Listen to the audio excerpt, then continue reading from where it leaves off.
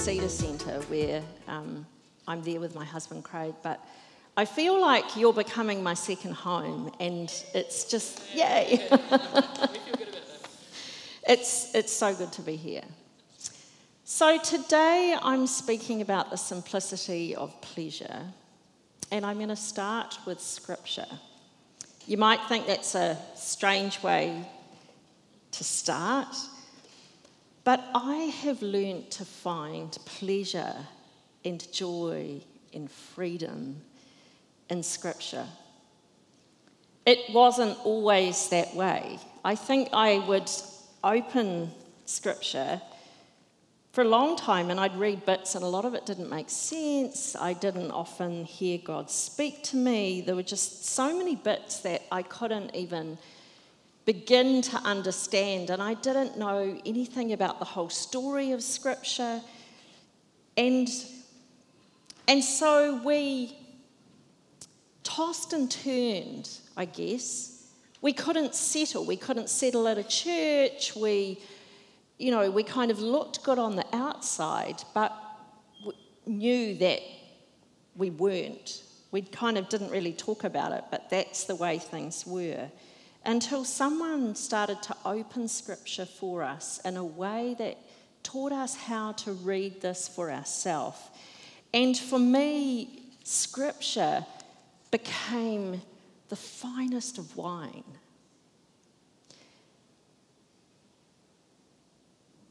Think with me, that picture of Jesus as the vine and we are the branches. And we are supposed to bear great fruit.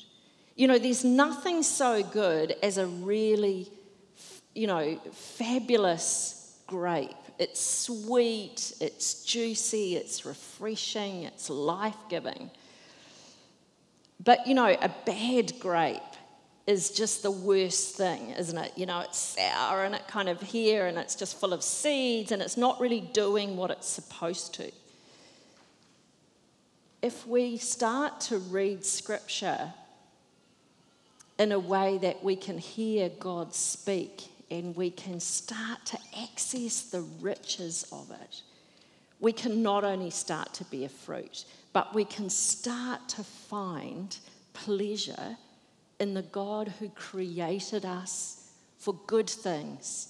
He created us to flourish. He created us to enjoy this incredible world, to see the beauty in things. Even if there's just a small bit, you can see it if you're looking with these eyes of the God who created this. We start to be able to touch. And we're present enough to feel something. We can start to move in such a way that we sense God's pleasure and God's goodness and kindness and compassion on us. Today, I'm going to be speaking a little bit from Galatians 5. And if we're going to start to read Scripture well, it's good to know what's the backstory to this passage, because otherwise we can't know. And so the passage I've got this morning is from Galatians 5, verses 13 to 25. And here is Galatia. It's always good, I think. In our Bibles, there's these maps, and you think, actually, I've started turning to the maps and finding these places and learning something about what was going on there at that time, because it helps me read a letter. A letter in Scripture is like one side of a telephone conversation. But you've got to get to know the person behind the telephone call to understand it. And this is this church in Galatia. Now, the Galatian Christians had celebrated the goodness of God, but they'd got to a point where they'd started walking backwards. You see, they started walking back into the laws of God. Now, the laws of God are good, But something better had come. The law, who was a person. The person who showed us the goodness inside the law that we couldn't see until we'd encountered this person. And so what had happened is they had started, these Jewish Christians, separating themselves out again from the Gentiles. You see, their intentions were good. They wanted to do the right thing. They wanted to honour God, but they were walking backwards in their faith because the better law had come. The law himself, the God of love, who they'd encountered.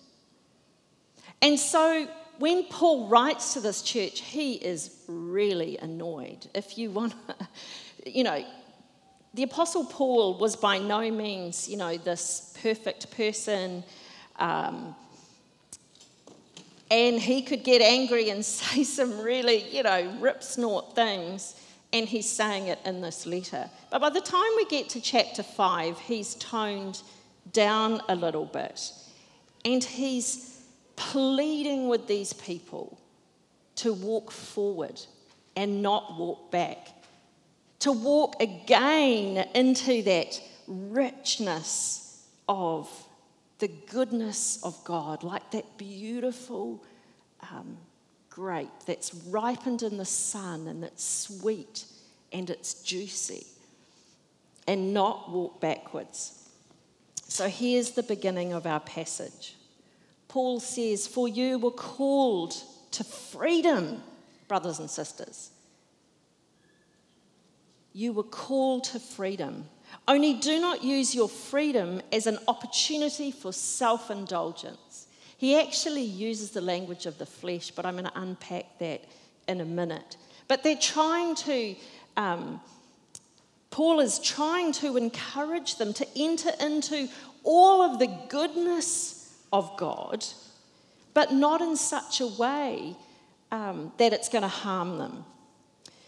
But through love, become slaves of one another. Now, what he's meaning here is get back to being connected with one another. Get back to doing acts of service for one another. He says, "For the whole law is summed up in a single commandment. You shall love your neighbour as yourself. If, however, you bite and devour one another," here's the warning. This is the kind of Dr. Phil moment. Now, look, I've only watched Dr. Phil a few times, but, he goes to that point where, he's unpacking someone's life, and then he goes, "So is this working for you?" This is Paul's Dr. Phil moment. Take care that you're not consumed by one another. You see, they've got onto this negative spiral. But the essence of what he's driving at here is honing into the single commandment: you shall love your neighbour as yourself. It's kind of simple, isn't it? Only it's not. We know it. Because it's quite hard to love yourself, isn't it? Because we know our flaws, we know our weaknesses. Even if someone else hasn't kind of seen that harsh word, we're present in our own movie. Love your neighbour as you love yourself. This is where Scripture has just been so incredible to bear fruit in my life. Because as I've come to taste of the goodness of God, to hear him speak to me in the Scriptures, to hear him define me, I have started to be able to love myself.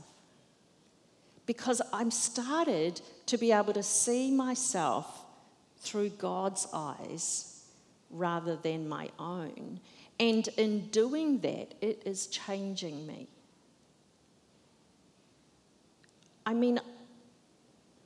I'm an ENTJ that kind of offends a lot of people a lot of the time. But God has been working on me year after year.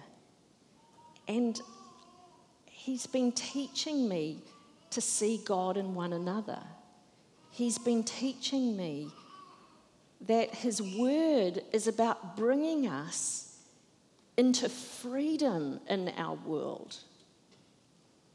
Not giving us a list of rules of things He doesn't want us to do. It's about this freedom. And once you start to understand God's love for you, God's passion for you, then you start to be able to be truly free, to learn to love yourself and to love others, to find pleasure again in the simple things of life. Paul goes on and he sets up this paradigm between the spirit and the flesh. Now, when he uses this language of flesh, what he's talking about is the negative cycles of life. Good things like speech and sex and food, but used in excess or used in the wrong way, or somehow it's been perverted. The earth is the Lord's and everything in it. The world is good, but we sometimes have a wrong relationship with the world, and so we can't come to enjoy it and take pleasure in it in the way that God would want. So Paul says, and it's a command, live by the Spirit. If you want to find freedom, if you want to hear God speak to you, live by the Spirit. And I say, do not gratify the desires of the flesh. For what the flesh desires is opposed to the Spirit, and what the Spirit desires is opposed to the flesh. For these are opposed to each other to prevent you from doing what you want. I've got a picture here of a spiral. Should be the next slide. What Paul is doing is he's setting up the spiral, and he's saying these, and he's going to give a list of all the things you shouldn't do. And again, it's like fornication.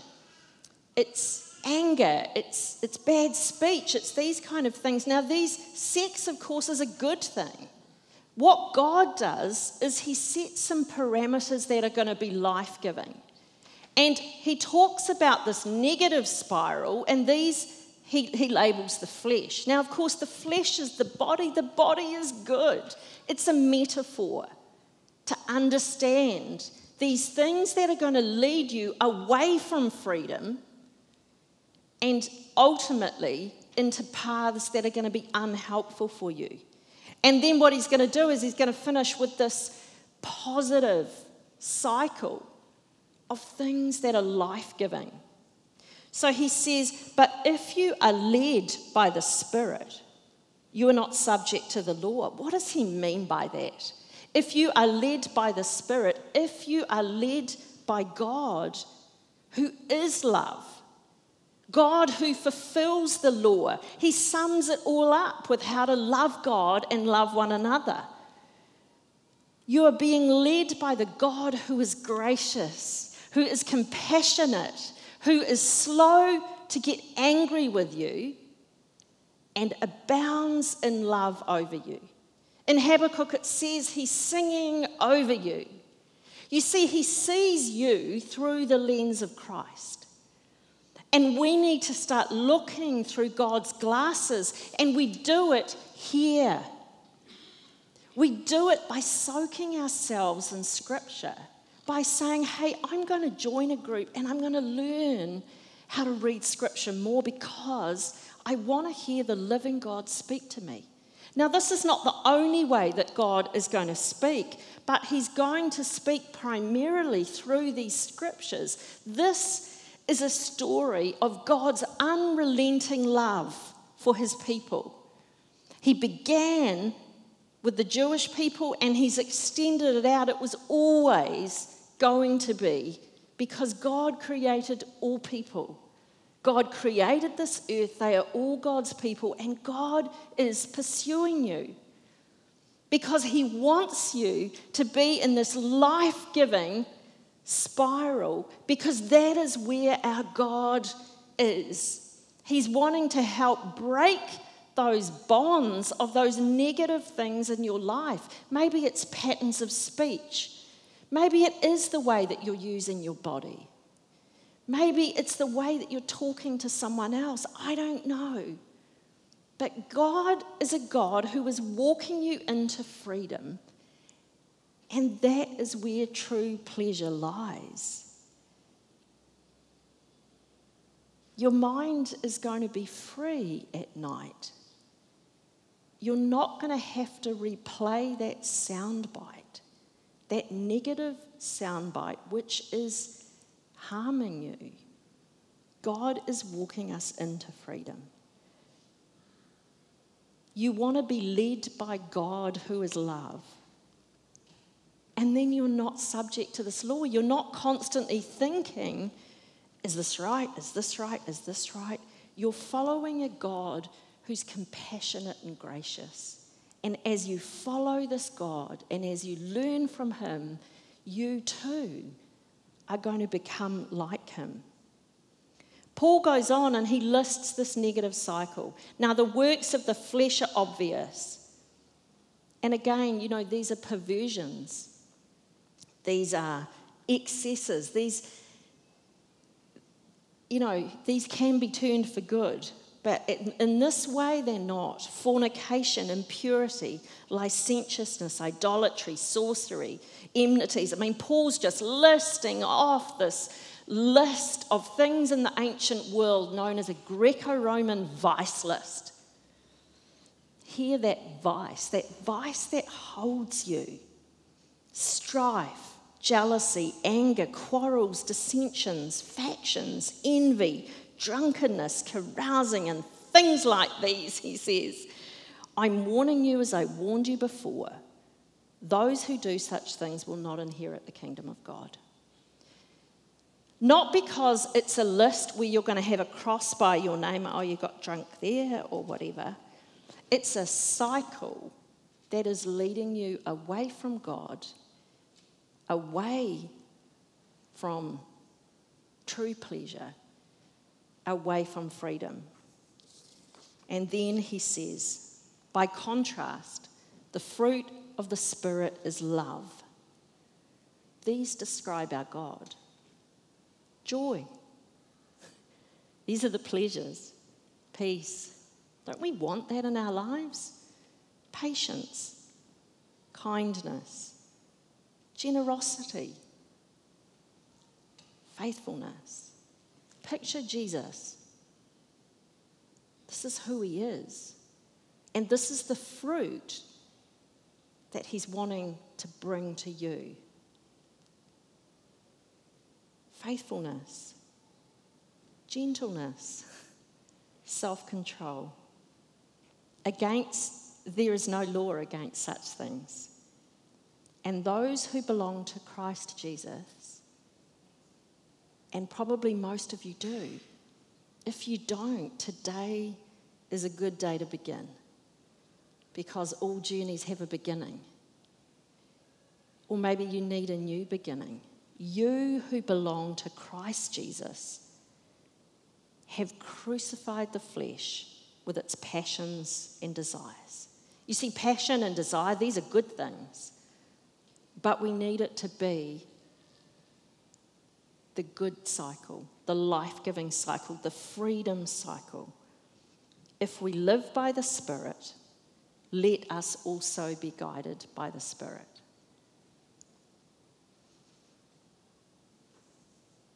How incredible. Isn't Scripture life-giving? Paul is giving us a very simple way to walk into freedom and true pleasure. And God is the one who can rewire us if things have got a bit rusty or faulty or there's never been a connection. I once had the most powerful prophetic word given to me, and it's still true. And I mean, this is going to make you laugh because it's about hard disks and floppy disks. It's a long time ago, but gee, it still works. Because I'm one of those driven people. You know, I want to achieve, I want to find success, I want everyone around me to find that. I've got a goal and I'm going to reach it.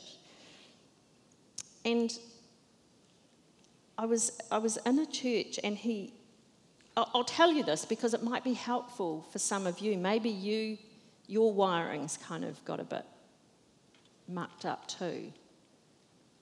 I knew what I wanted, I just didn't know how to get there. We'd gone along to a church meeting, and this guy who had quite a prophetic ministry was there, and he said, you know, God woke me this morning, and he said, I've got a word for, and he said, this is going to sound strange, the wife of a computer programmer, which my husband was. So I put my hand up, and there were a number of people, and he went around and said, so what does your husband do? Oh, no, it's not you. And then it got to me, and I said, he's a computer programmer. Someone who works with computers, that's what he said. And, he's a programmer. And he said, it's for you. And he says, God says you're living your life like you're on a hard drive. And God wants you to use the floppy drive. Now, as a person who, sounds silly, doesn't it? But gee, when God speaks, it made perfect sense to me, who was driven and goal-centred and kind of, I'm going to get there. I want to get there. I had a couple of young kids at the time, and that was what I was kind of living with them. And I felt like God gave me this picture of that wasn't the way to parent. And he wanted me to just live lightly. You know, it's kind of that floppy drive image. I know they're not really floppy, but it made sense to me. And I started to be able to appreciate my kids in a way that I hadn't before, because they were just going to kind of cause more problems for me, because they'd want to create mess and they want to do this, and all I could see were the problems, whereas I felt like God was wanting me to live like this as a parent. And I thought, okay, I'm going to live on the floppy drive, and I'm going to just go with it unless there's a real reason why I can't. And I started to find that I could actually appreciate my kids and love my kids in a way that was just really new for me, because I was achieving something for them as a mother. I don't know. I was young. I started to be able to live with freedom as a parent, because I wasn't having to create the boundaries for things. I was just simply going along with what was happening.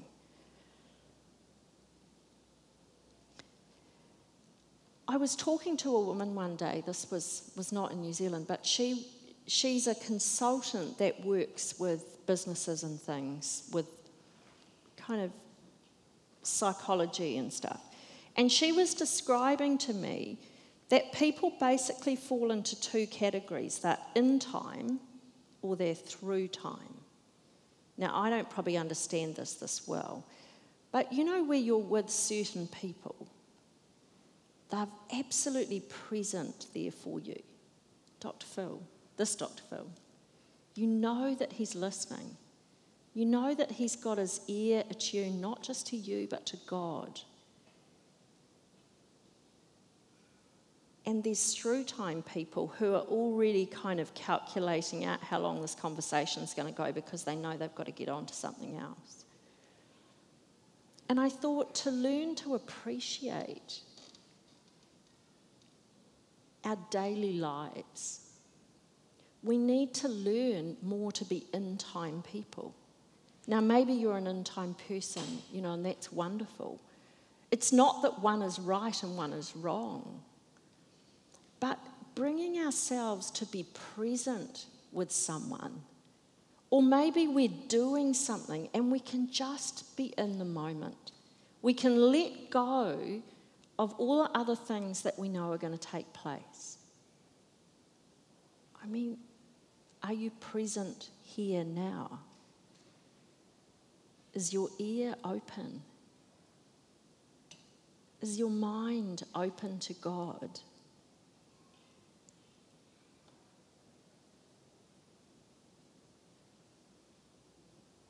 I know COVID's been really hard for so many. For me, it's actually created a bit more space in my life. I'm not thinking about what's the traffic going to be doing today. You know, Mondays and Fridays are a bit lighter, Tuesdays to Thursdays, they are just dreadful. You know, is it raining? Is it going to be worse? I'm not thinking about that. I'm not thinking about the motorways. I'm not thinking about, I don't know, what am I going to eat for lunch? I've got to grab something. I've got to get on the motorway as quick as I can. It's helped me just slow down a little bit because I wasn't fighting traffic. It was a bit easier to cook a long, slow meal because you were around. You could put something on at 1 o'clock if you wanted. It gave me more time. Craig and I had more time. We've got some others that live with us. We started praying together at night. And that was really good to have some time together so we could actually appreciate one another in the things that we have. For someone that lives with us, she had been estranged from her mother for 8 years.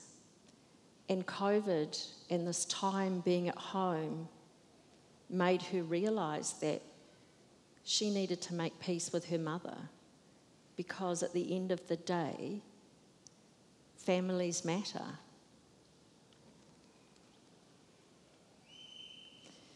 I've got a few pictures here. Maybe your life's a little bit like this, you know. Life's actually really hard. But there might be something where you can see some flourishing. Learn to embrace the little things. For some of us, you know, there's more flowers, things are blooming, you're in a good place. But, you know, it's easy, even when you're in a beautiful place, to not notice, isn't it? Because we don't slow down. We don't watch.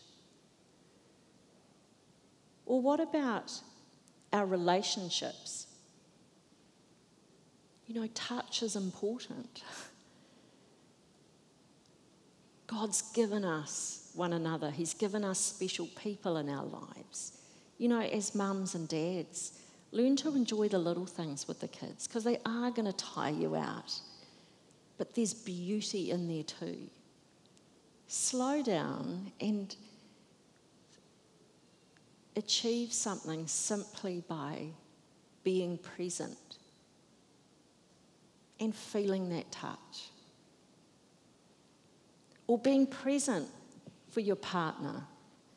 You know, it's so easy kind of in our relationships as, you know, husbands and wives and things to kind of sex can be bread and butter, can't it? But it also can be more than that.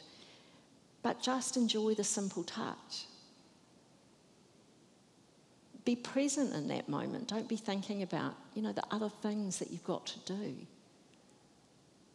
Celebrate the good, because that is what God has for us.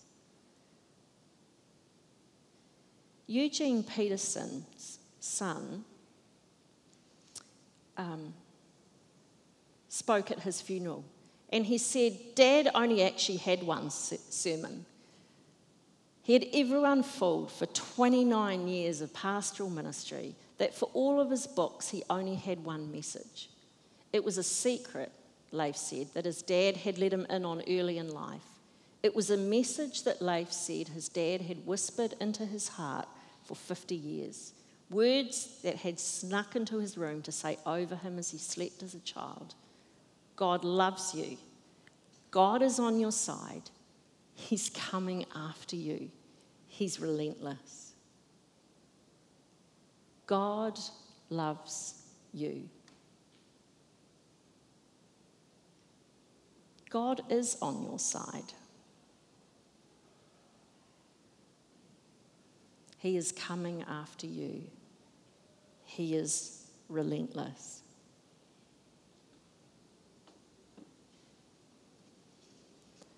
I want to encourage us this morning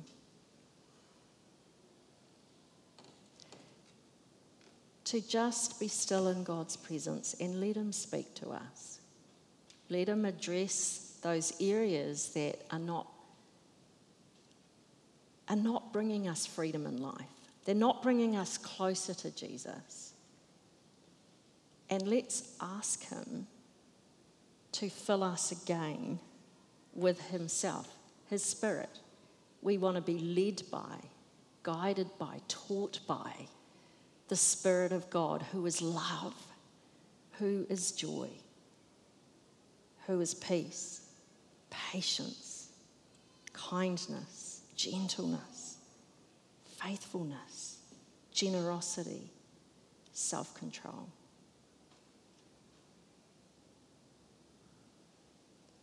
As we allow God, the God who is love, the God who embodies what law looks like and its freedom in life, we can learn to live freely in His world. We can start to see ourselves through His eyes and see one another. We can start to find the goodness of God in our homes, in our relationships, in our work. So let's just be still for a moment and think, what is it? God, what are you saying? Holy Spirit, come. It can be helpful sometimes just to hold your hands out to God, or just release yourself so that you're not uptight, your shoulders are loose. I sometimes go for a whole body massage and I just pray through my body, because I love massage. I mean, why not? It's pleasure, hey? And I just keep releasing things to God as they release my muscles. God, come. We want to know your freedom. We want to know your life. God, we want to find pleasure in you, in ourselves, in one another, in our work.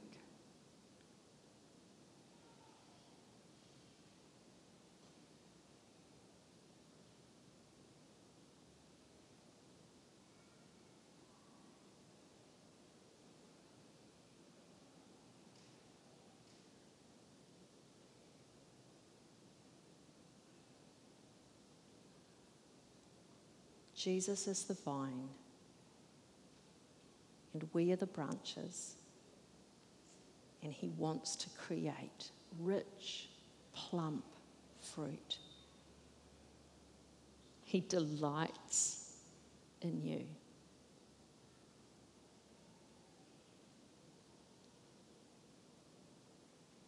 We are going to have communion, and communion is a symbol. But it's so tangible. It's actually the bread and the wine. They represent God's good earth. They're symbols of the earth. And they're symbols of our God, whose body was broken because He loves you. And His blood was poured out that you would find freedom and joy